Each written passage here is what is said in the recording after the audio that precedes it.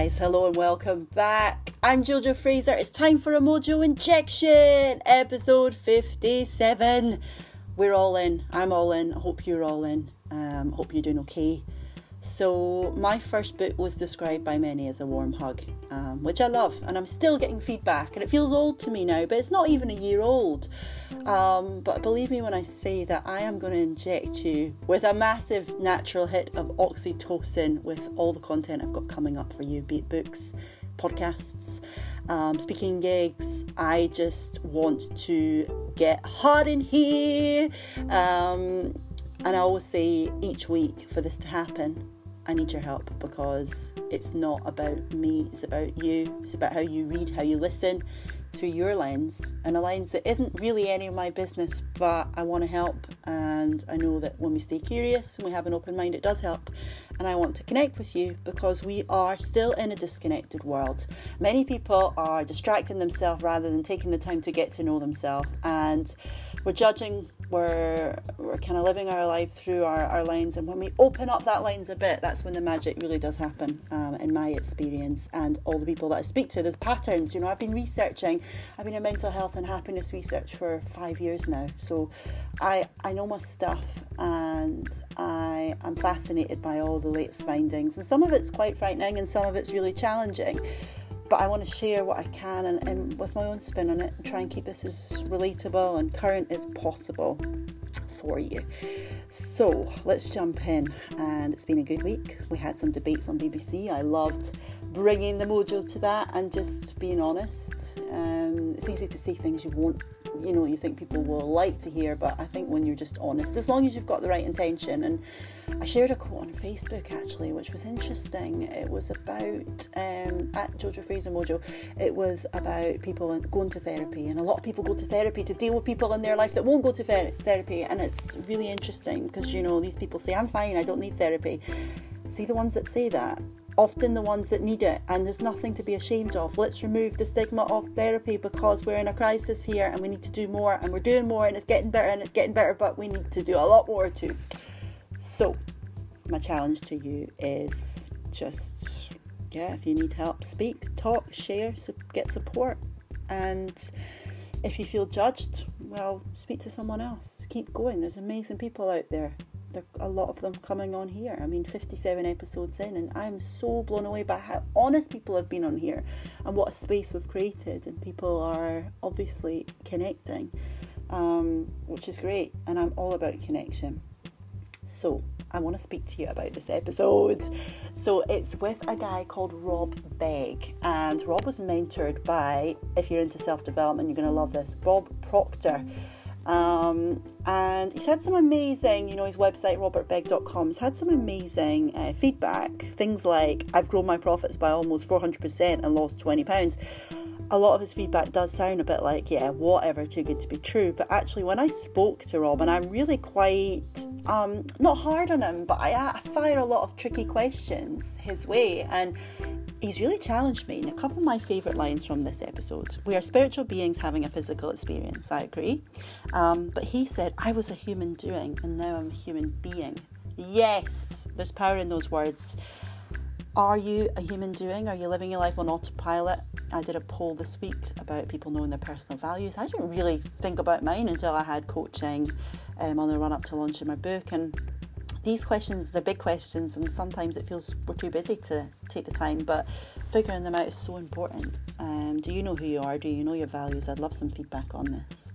Our subconscious mind is very powerful, and we go deep today. So I'm really glad you're here. You're going to enjoy it. You're going to get a lot from it. So just sit back, relax, or keep walking, keep doing what you're doing, keep driving. Be safe, be present, be focused, and enjoy this week's Mojo Injection. Thank you for being here, guys.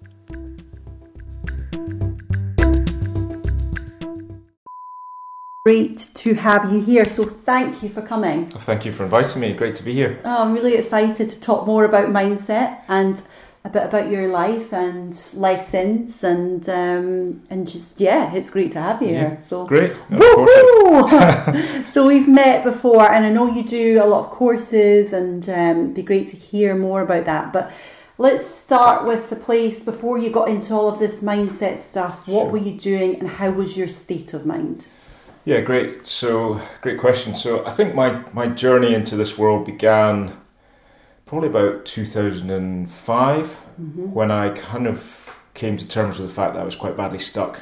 Okay. You know, I had a business, a young family, quite a successful business, but I couldn't get it to where I wanted to get it. And also a lot of my identity, I attached to my business, and I got myself a bit stuck, and I turned to the world of self-help, and I read literally hundreds of books.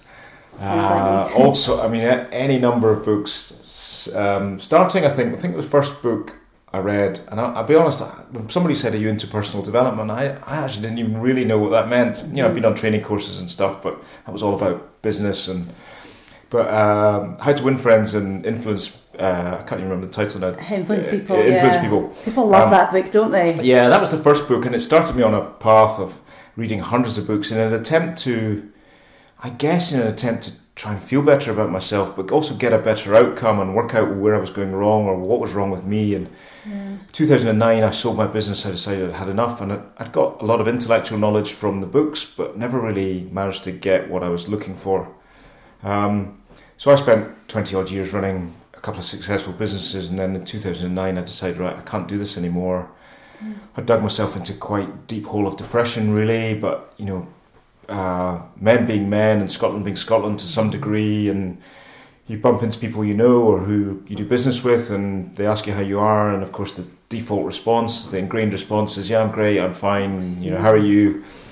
But I really wasn't fine, but it kind of, in those days, it didn't feel like it was okay to tell people that you weren't fine. Yes. But in 2009, I decided I had enough, sold my business and got out, and I guess that was the real turning point in terms of leading me into what I now do.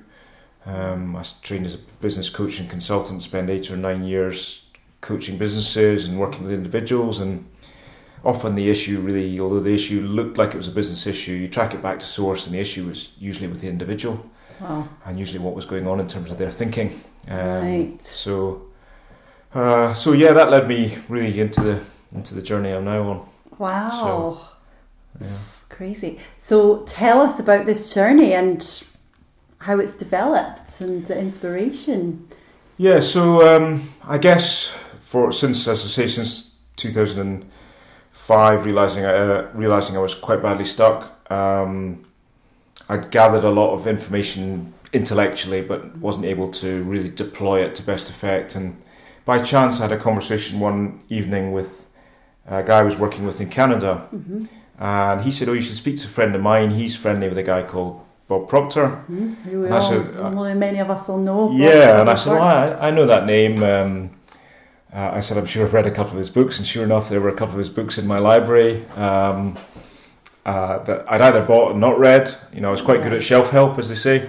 Quite good at, I was addicted to buying more books, thinking the answer was sitting in the next book. Yes. And quite often I'd buy a couple of books and I'd half read one before going on the path of another. So anyway, I found a couple of Bob's books, and I thought, well, he can't still be alive, and if he's still alive, he must be like 120 by now. And if he's still working, then he can't be doing any good. So I'm not sure I want to really take advice from someone that's still working at that age and doesn't.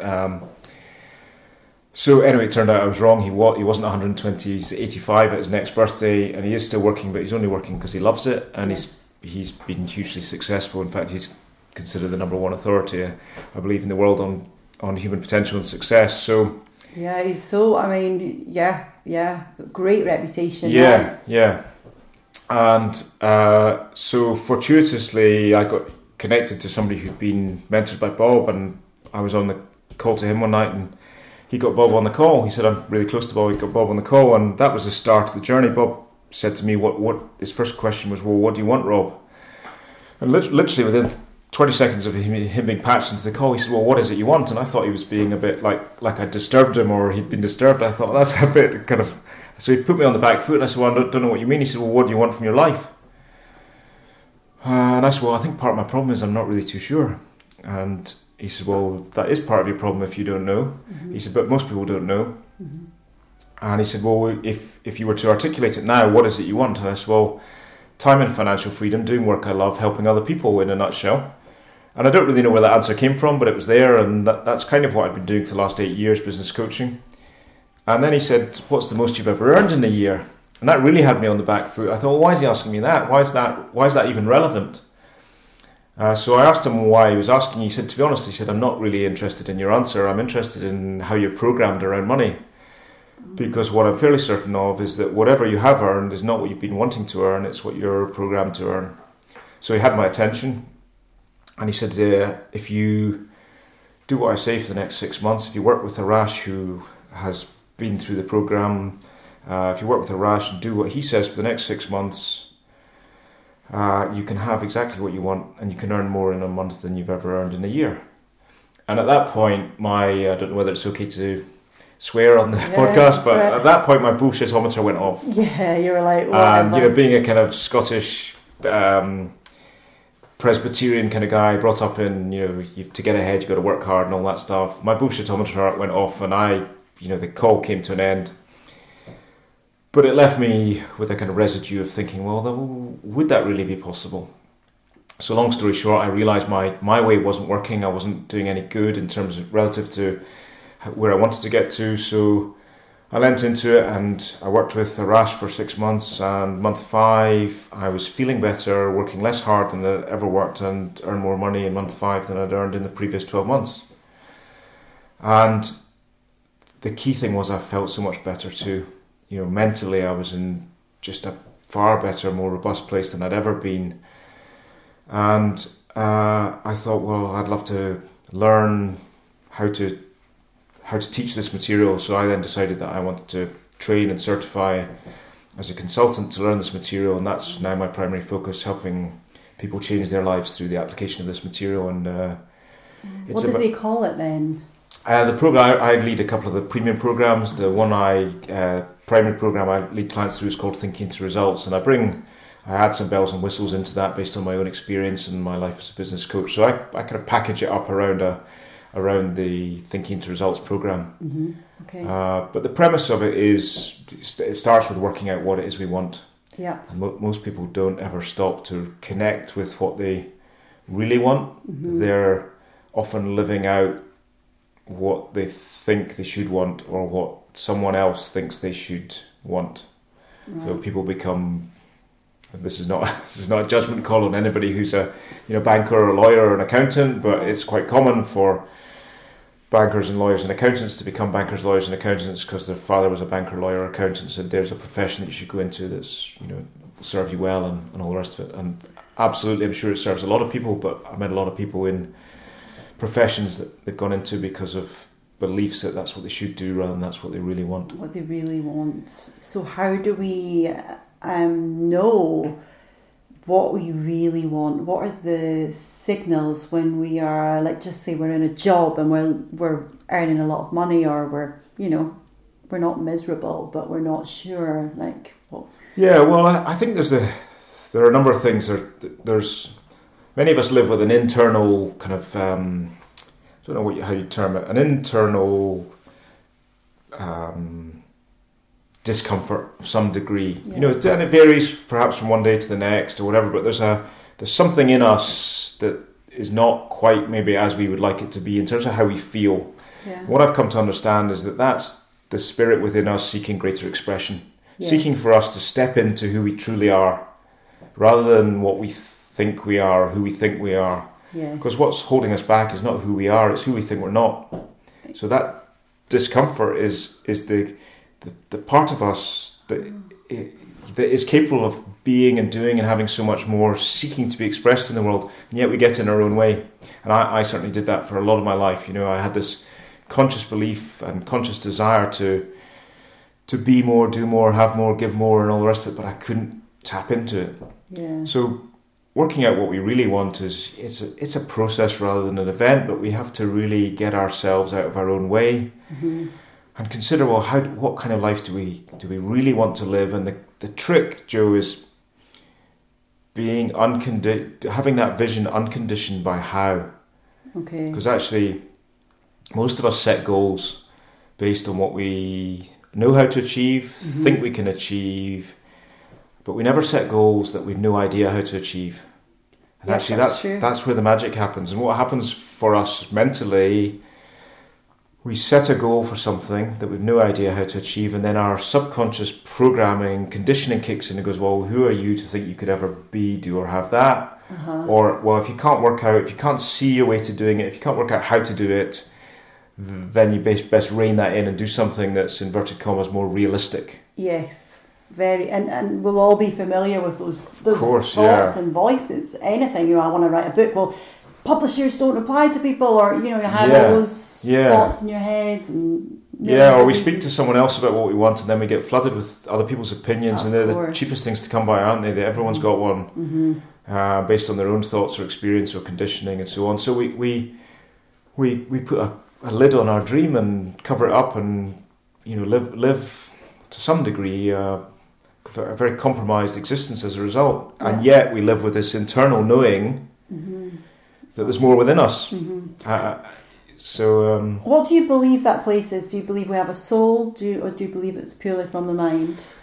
I believe, which is something that I now really believe it. I used to kind of buy into it intellectually, and now I really believe it, and I'm now unafraid of saying it, whereas after believing it for a while, I wouldn't necessarily come out and say it. But I believe we've got it the wrong way around. I believe that we are spiritual beings having a physical experience. And when I say that, people talk about spirituality and all the rest of it, and I think a lot of people that talk about spirituality aren't necessarily, well, you say, can you talk to me for 20 minutes about what spirituality is? I think you get a million different opinions from a million different people, and I'm not saying my view of the world is right or anything, but how I've come to understand it is I believe we're surrounded by a universal intelligence that religion labels as God or Buddha or whatever, but there's some greater intelligence that exists, something that causes an acorn to turn into an oak tree, or but we have the ability as human beings to tap into this universal intelligence. Call that thought energy. Thoughts exist in the ether, and we can originate any thought we want, any idea we want, and we're able to do that because we've got intellectual faculties that are the only things that differentiate us from other animals on the planet. So my pet dog, your cat, if you're a dog, if you've got one, it's got sensory factors. It can see, hear, smell, taste and touch.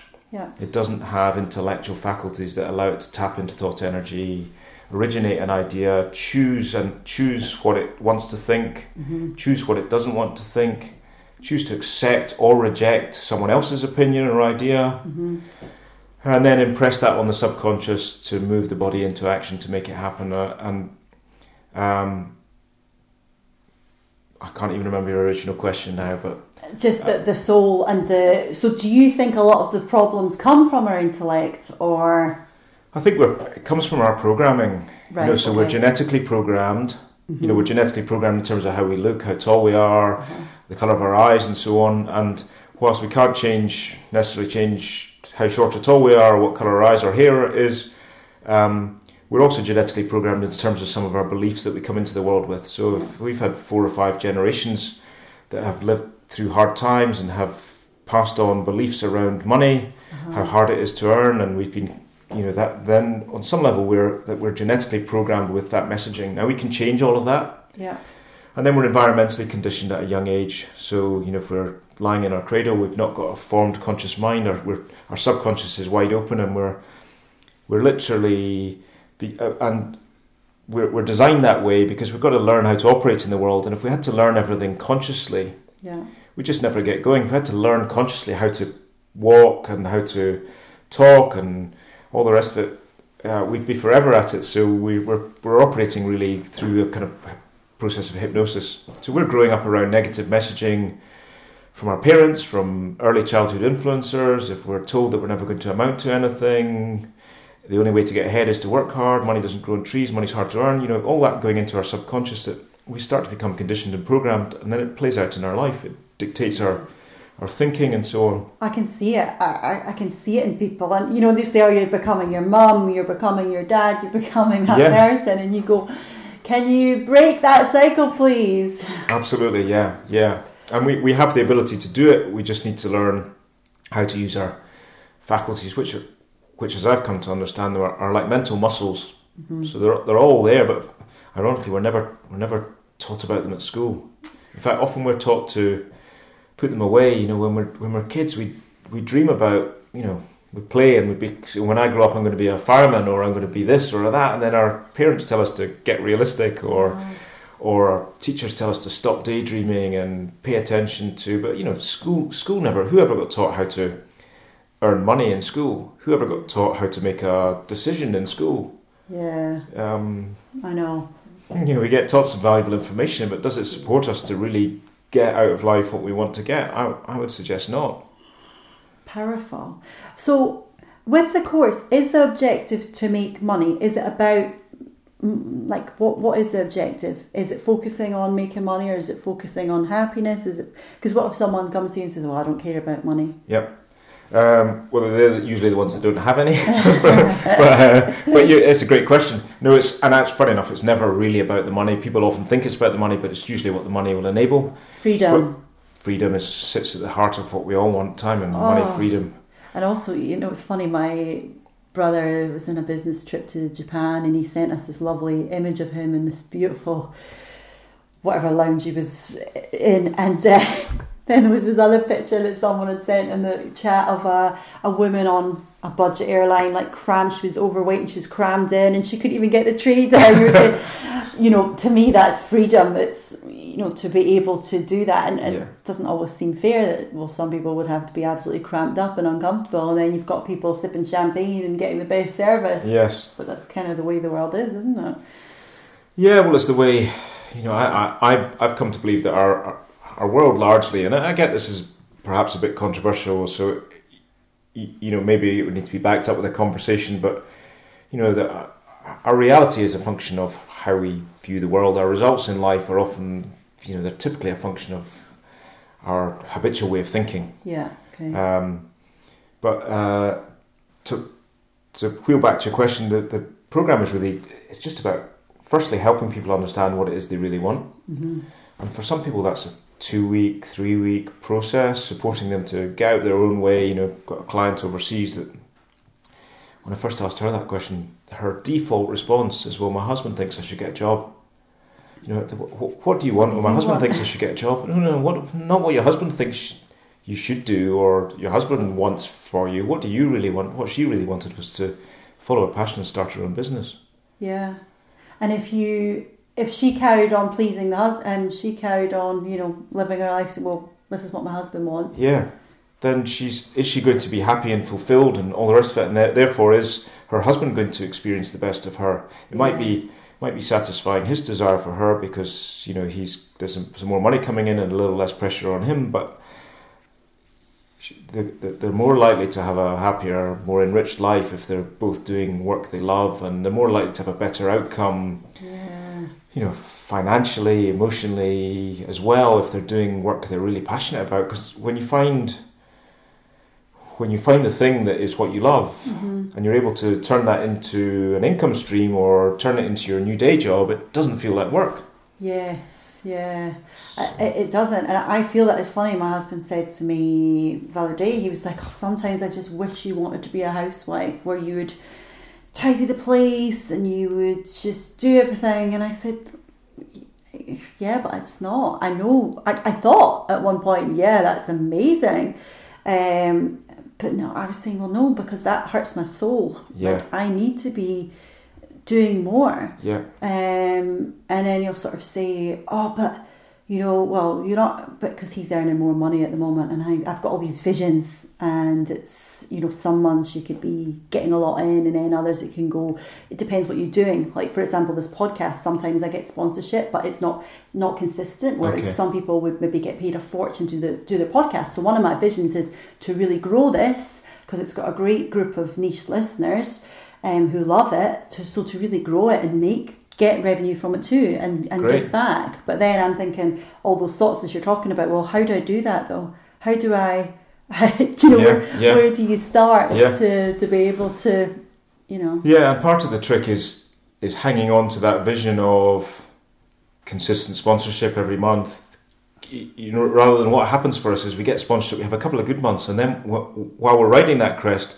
part of us is going, oh, I'm worried about next month, I'm probably not going to have any sponsorship coming in next month, and then guess what?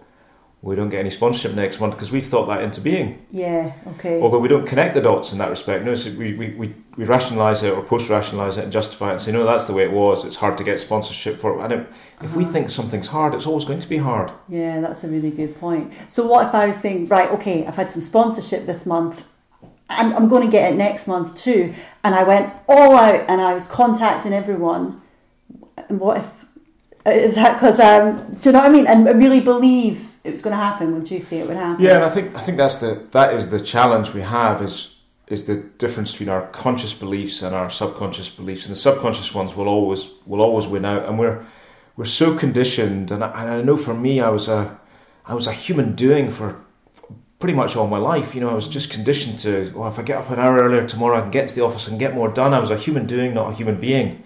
And now I've come to learn that if I can use my intellectual faculties to connect with a vision, to sit still for as long as it takes to get myself into alignment in terms of how I feel with what it is I want. Then what happens is I feel differently, and I get up and I go into my day feeling differently, and I act and behave differently. It's no longer driven by fear, it's driven by love of and being connected to my dreams and goals. Yeah. And that's not an easy thing, because if we're conditioned if we spent a period of our life feeling a certain way, call it depressed or anxious or stressed or whatever, the odd thing is when we seek to move away from that, and I know I spent years trying to meditate every morning, but when we seek to move away from that in pursuit of feeling better, we have this physiological response in our body. Our body actually craves,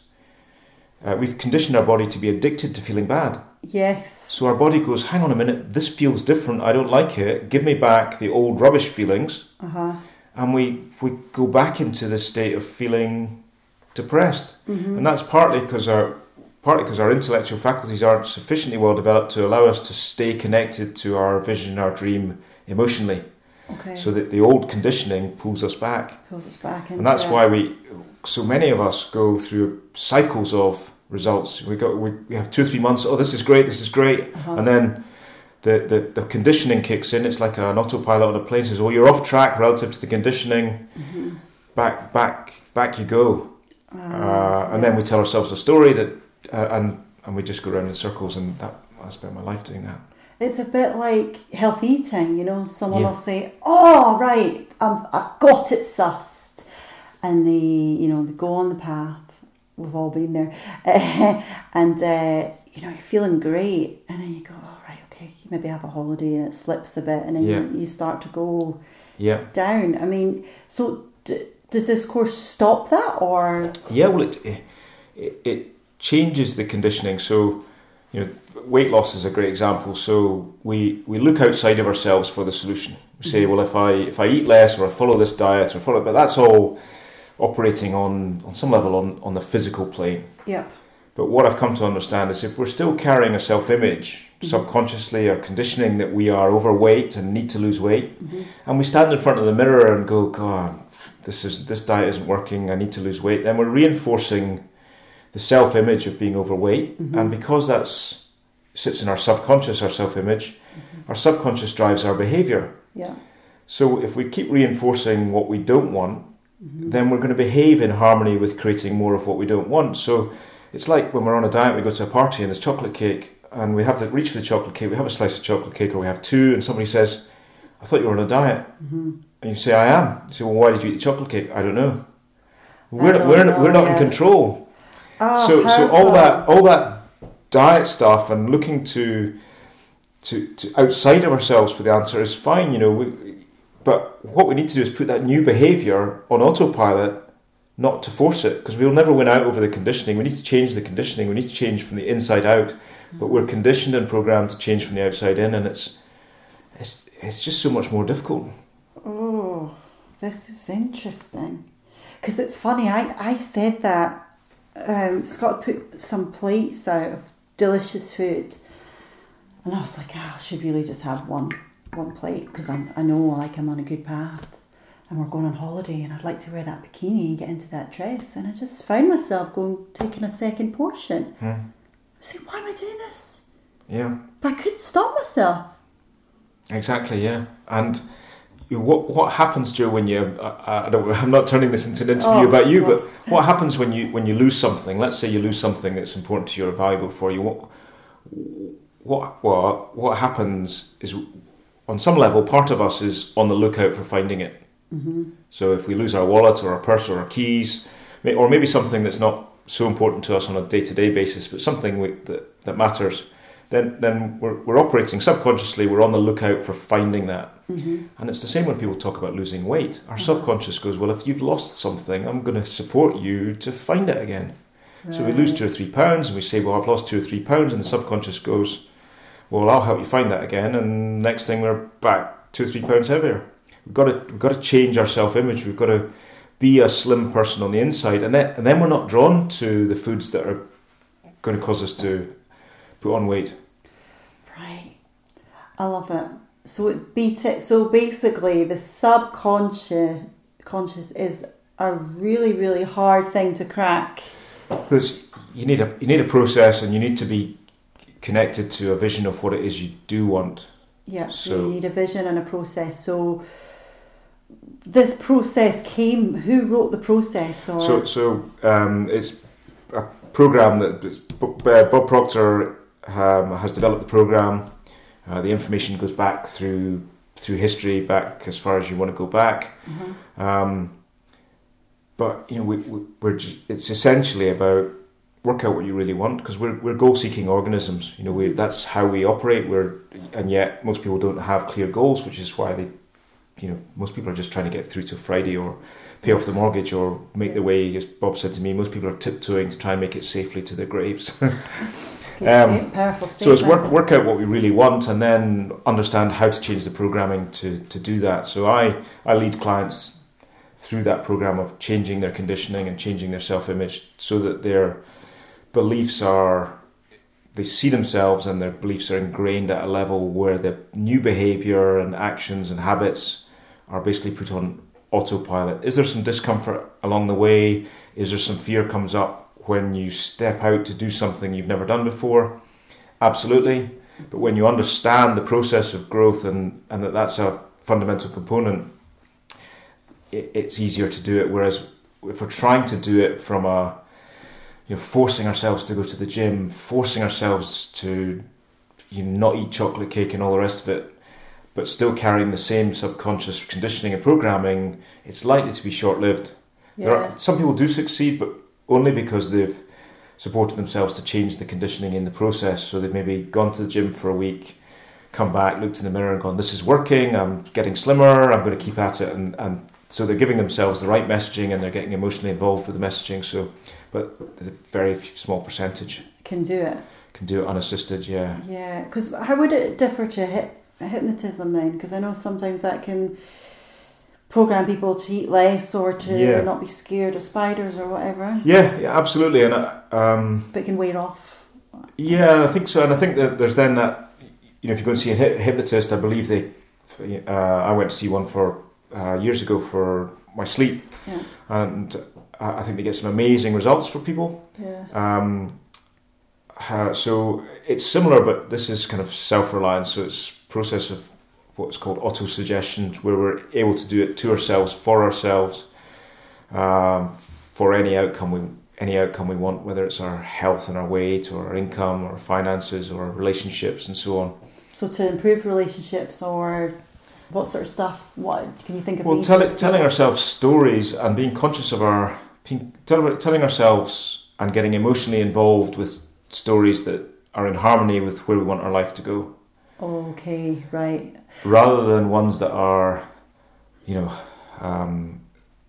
are not. So looking for the good rather than being focused on the bad. And of course, you turn on the news. We're conditioned to be on high alert for bad news. Yeah, everything. And when we get emotionally involved with what we're told, so if we turn on the news and some newsreader is saying, oh, we're going into a recession, we're going into depression, blah, blah, this is all going to happen. We have the ability to choose our thoughts. We can choose whether we're going to get emotionally involved in that story, or we can choose to say, okay, that might be going on in the world, but I'm in charge of me, I'm in charge of my own economy. I'm going to deploy my thinking to determine what I can do to ensure that I'm going to thrive regardless, because plenty of people make lots of money in recessions, and plenty of people go bankrupt in great economic times. So it's about understanding that we're in charge of us. I love it. So say I said to you, right, one of my goals is my next book is going to be a bestseller. Like, it's going to go nuts. I believe I have it in me to do that. I believe I have a message, I have something to say I can write. I know from my first book reviews, people have called it life-changing, la la la. But the thing that's stopping me, I guess, is I don't have a massive this is just me, like my thoughts, so call it my subconscious. So I'm thinking, right, I don't have a huge publisher. I've been pushing all the PR myself. I don't have the big budget to promote it. So I'm impacting people's life, which feels amazing. But I want to reach more people. So I'm thinking my next book is going to be amazing. But what if I get loads and loads of no? Like, can this program guarantee it will happen if other people I have to get through to get there? Do you know what I mean? Absolutely, yeah. Because what it does is it shifts your thinking to a new level whereby I guess the easiest way to explain it would be maybe to draw some examples. So JFK in 1961, when he said, "I want to put a man on the moon by the end of the decade." Now, he could have come up with all sorts of reasons why that wasn't possible. I mean, I don't know too much about rocket technology, but I don't think it was well understood. It was an impossible dream at that time. And he asked Dr. Wernher von Braun, who's an eminent scientist at the time, he said, what would it take to put a man on the moon and bring him safely back to Earth? And Dr. Wernher von Braun said, the will to do it.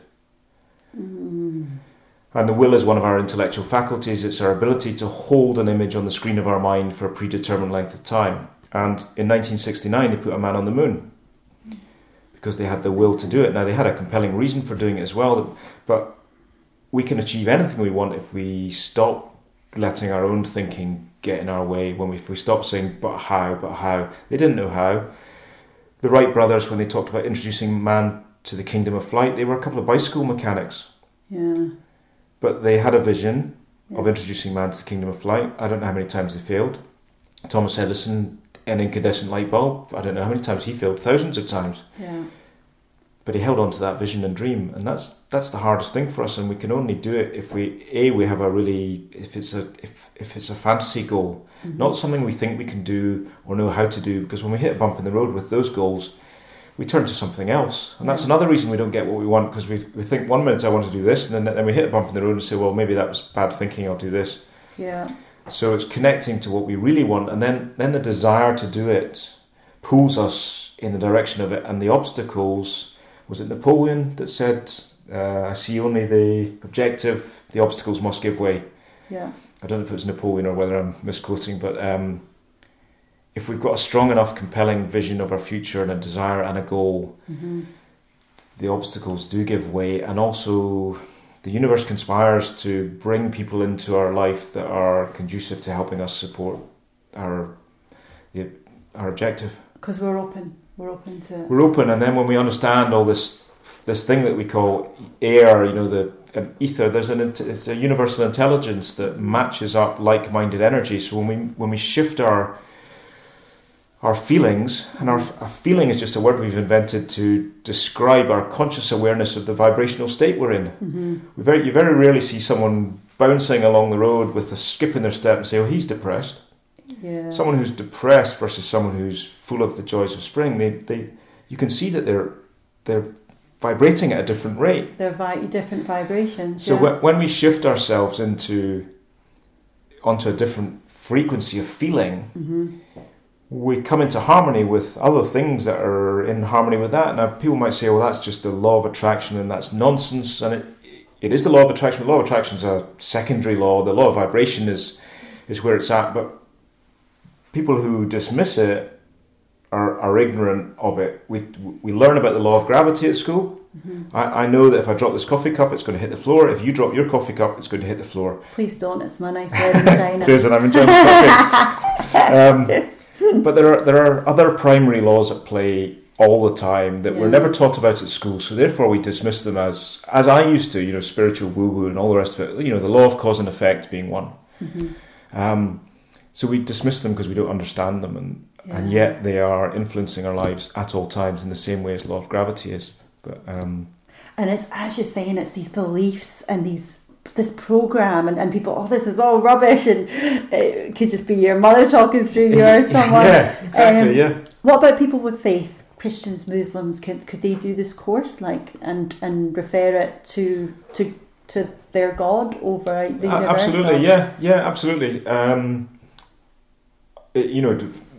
Religion and God and the universe and however we want to term it, absolutely. Faith can come from wherever we want it to come. I'm not religious. I'm spiritual. I believe in a higher power, but I don't label it. You just feel it. Yeah, and I seek to live in faith. It's not always easy. I'm not professing to be some kind of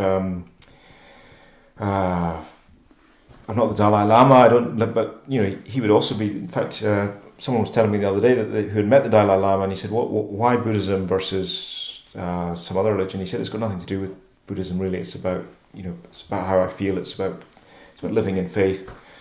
Sometimes the term religion can really put people off. Yeah, it's not. And I think that's mostly human. It's behaviours, it's conflict, it's and not in these happy love, joy. I always think of the Bible, the fruits of the Spirit. It talks about love, joy, peace. All these things. Yes. If we could be living in that state, that's as close as to God. Absolutely, as you're going to get, isn't it? Absolutely, because we're only human. Exactly. Yeah. Only we're not. Oh yeah, I know. I just had a thought there. But we are. We live in the world. We live in on a physical plane, and it's a limiting belief, that, isn't it? But we have the ability to. You can choose to think of yourself as a New York Times best-selling author, and why not? Yeah. Because before somebody becomes a New York best-selling author, they're not. Yeah. So why not you? It's only our beliefs that get in the way of that. You can attach to a vision. It's the challenge, like staying attached to that vision, staying connected, isn't it? And just staying focused on it. But that is, so is that why the training, is it 6 months? It's a 24-week program, the 12 modules, and step by step through module 1, 2 weeks on each module. Sometimes people take a bit longer on the front end, working out what they really want, and I coach them to a place of understanding, and it's living our life by design. Most people live their life or look at where they'd like to go based on where they're at. Yeah. Whereas my encouragement would be sit down with a blank sheet of paper and say, how would I really like to live? What kind of house would I like to live in? How many holidays a year would I like to take? Do I want to fly at the front end of the plane or the back end of the plane? What hotels do I want to live in? Allow ourselves to fantasize, to get out of our own ways long enough to really connect with how we want to live, and then we may want to add that up and look at what would that involve, what would that take, and that's where we give ourselves a fright. But if income, or potentially income, or what would that take in terms of annual income or whatever. But if we design our lives for how we'd like to live rather than what we believe is possible or think is possible, if we can just get out of our own way long enough to do that, then the rest of the process is simple and straightforward. It's not necessarily easy because we've got to overcome years of conditioning, but it's a proven process because our minds all work in the same way. Yeah, we're so similar. We're all the same. It's just the behaviour that's different because of our programming and conditioning. So change the conditioning and you change the behaviour and therefore the results. Powerful stuff. You've definitely got me very intrigued. And then a limiting belief would be like, I want Scott and I to both do this course, but we couldn't afford it right now, or I couldn't talk him into doing it. Yeah, exactly, yeah. And that's the other thing that I had a chat with someone the other day about was decisions. When I first started working with Bob, I was talking about a new car that I wanted to buy, and he said, and I said, I can't afford it at the moment. He said, why are you talking, why are you putting you can't afford it in front of the decision? He said, because the money doesn't matter until you've made the decision. And I said, well, it must matter, because I can't make the decision to buy the car if I haven't got the money, or if I can't afford it. And he said, no, it's completely the wrong way around, and sadly that's how most people live their lives. The money doesn't, if you haven't made the decision to buy it, why would you be worrying about the money? He said, make the decision to buy it, and by that, a committed decision, you are going to buy that car, you are going to have that car, you're going to be driving that car, and then work out how to get the money to get the car. But don't bother worrying about the money until you've made the decision. It's a bit like goal setting. Why would you worry about whether you're going to be a New York Times bestselling author until you've made that committed decision in your own mind, and then make it happen? Powerful. And yet we put all the obstacles in the way of the decision. Yeah. Or we say, I'm going to do this, and then we wake up on the Monday morning and say, well, maybe when the kids are out of school, or... Yeah, I say that all the time. I'm just waiting until Charlie starts, because so many reasons. And yet, well, if we can get connected to the decision to become our New York Times bestseller, if we can connect to that vision, and we say, right, I'm going to make that happen, then we shift our frequency of thought up to being in harmony with that outcome, and we start to get furnished with thoughts of how. So, if I said to you just now, Joe, radio, would you agree that you can't listen to Radio 1 if you're tuned into Radio 4? And you can't listen to Radio 4 if you're tuned into Radio 1. However, Radio 1 and Radio 4 are both in the room with us right now. We just can't hear it because we don't have a receiver set to tune in. Yeah. But in the same way that we can't tune in to the idea of earning £1 million a year if we're tuned into thoughts if we're tuned into where we're currently at. Yeah. And that's the challenge. We're bombarded with our current reality and our current results and whatever we're currently earning and the size of our mortgage, and most people look at their results and that drives their thinking, and that drives their emotions and drives their behaviour, and so they go around. And the trick is to shift the thinking into being aligned with the goal. And when we do that, the thoughts that are in harmony with the achievement of that goal come to us in the same way that they did for JFK or the Wright brothers, or we don't need to know how. That's just we're just conditioned to believe that we do. And can people use this for every area of their life? So their health, their weight, their career, their relationships, anything at all. Yeah. So once you've been trained, once you understand how our minds work, and it's not advisable to try and shift everything. Often we want to revolutionise our whole life. We say, well, I want to quadruple my income, lose 3 stone in weight, have a better relationship. People we're conditioned to, and we're marketed to on an overnight basis, aren't we? Yeah. Everybody out there is saying you can transform yourself or your results tomorrow or the next day. Change is a process rather than an event. Yeah. But so it's one thing at a time. But when you understand how it works, you can apply it to anything. Oh, goodness. It's powerful stuff.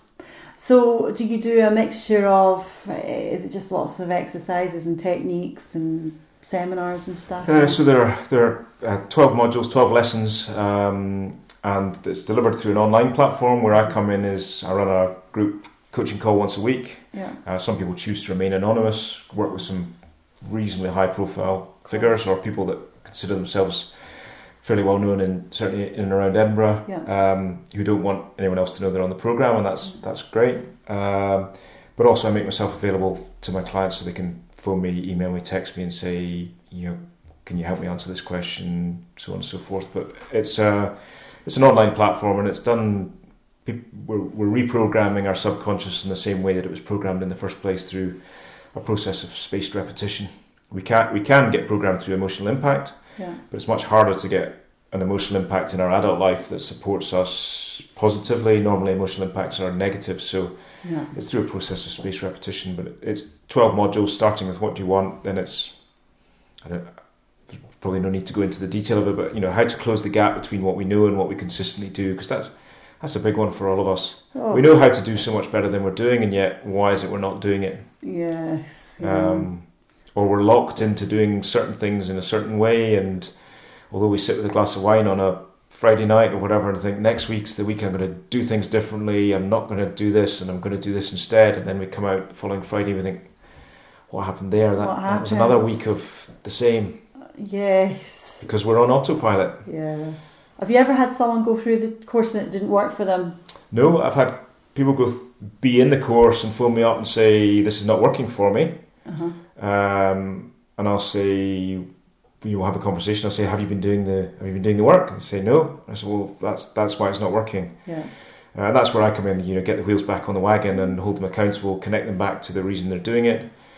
Because it's a bit like going to we have a vision for losing weight, and we decide that part of the strategy is going to the gym, but if we don't get out of the car and at the gym, then we're probably not going to get the results. So, and mental work is, we're not used to it.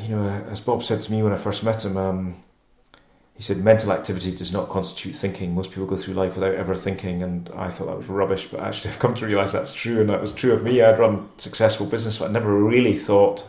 I was just thinking one step ahead of myself, or I never really understood my mental faculties. I never understood how to use my imagination.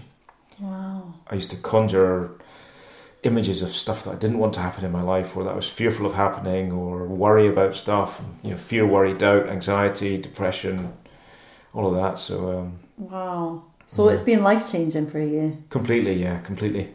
And again, it's a process. I think people used to say to me, "Oh, everything happens for a reason," and you'll look back and you'll understand that one day. And I kind of, in the moment, I didn't. When I was at my lowest, I really didn't understand that. But I look back now, and I think all of the books that I read and all of the experiences equip me now to be more able to support my clients. I've got a better understanding of some of the challenges we have. And don't get me wrong, I've had a very privileged life, really, and I now lead an enchanted life. But like any of us, it's so easy to get twisted out of shape and emotionally attached to thinking that doesn't support us to feel as we want to feel. Yeah, I know. If only there was a magic button. But I guess if people are going to do something like this, you have to commit, don't you? Yeah, and actually, I don't take people on if they're not really attached to wanting to change. Yeah, how do you know if someone's ready to go on a mindset roller coaster?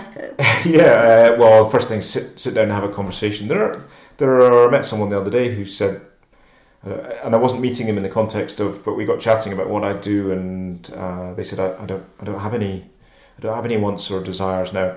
I don't necessarily believe that, but they were adamant that they were happy enough, and that's okay. I'm never trying to sell to someone. I'll be selling for someone if anything. But people have got to be committed. But within a few days, people are generally got an understanding of lots of aha moments in the first week where you think, right, okay, now I understand why life has been as it is, or why I've been operating as I am, and so on. So.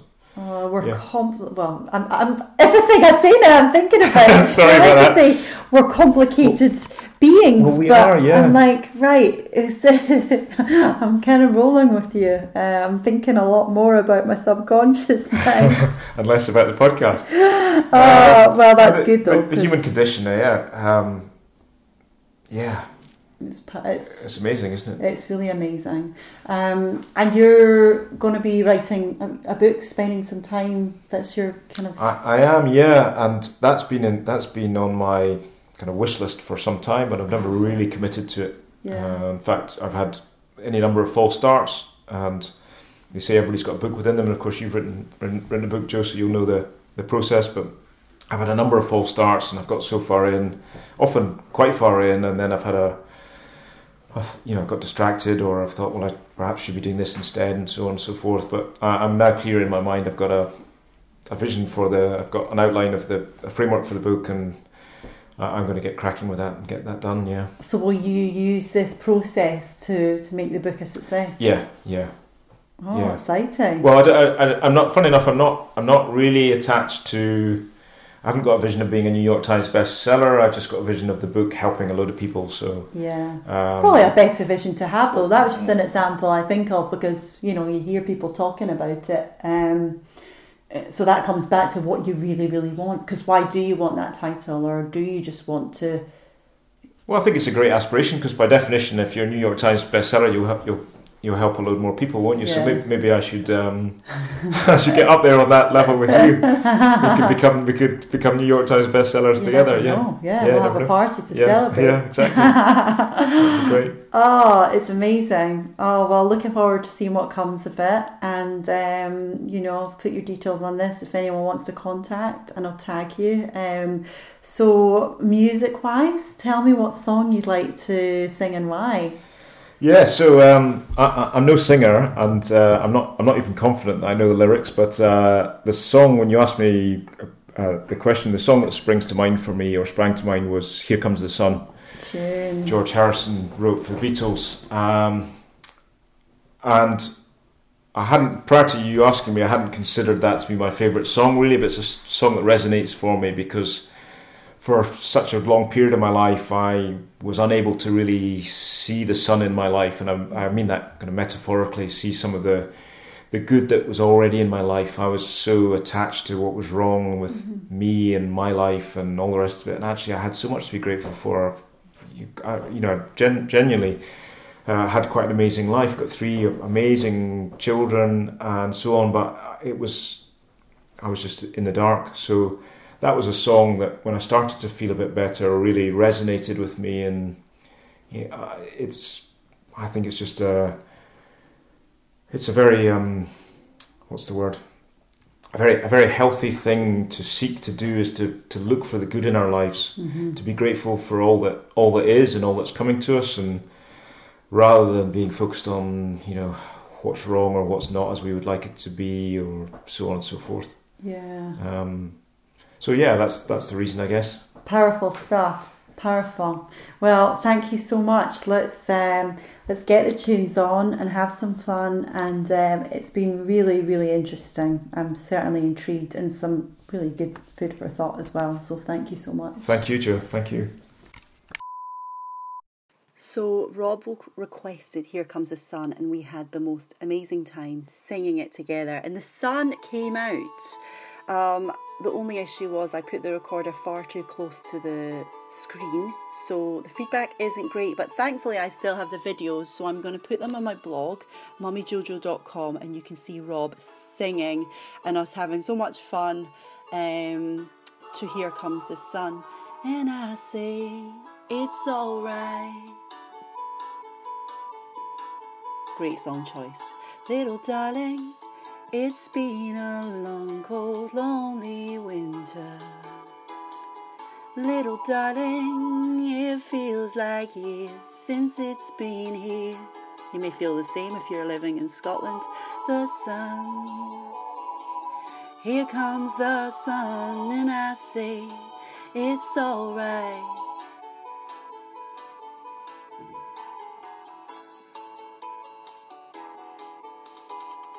Little darling, their smiles returning to their faces. Little darling, it seems like years since it's been here. Here comes the sun.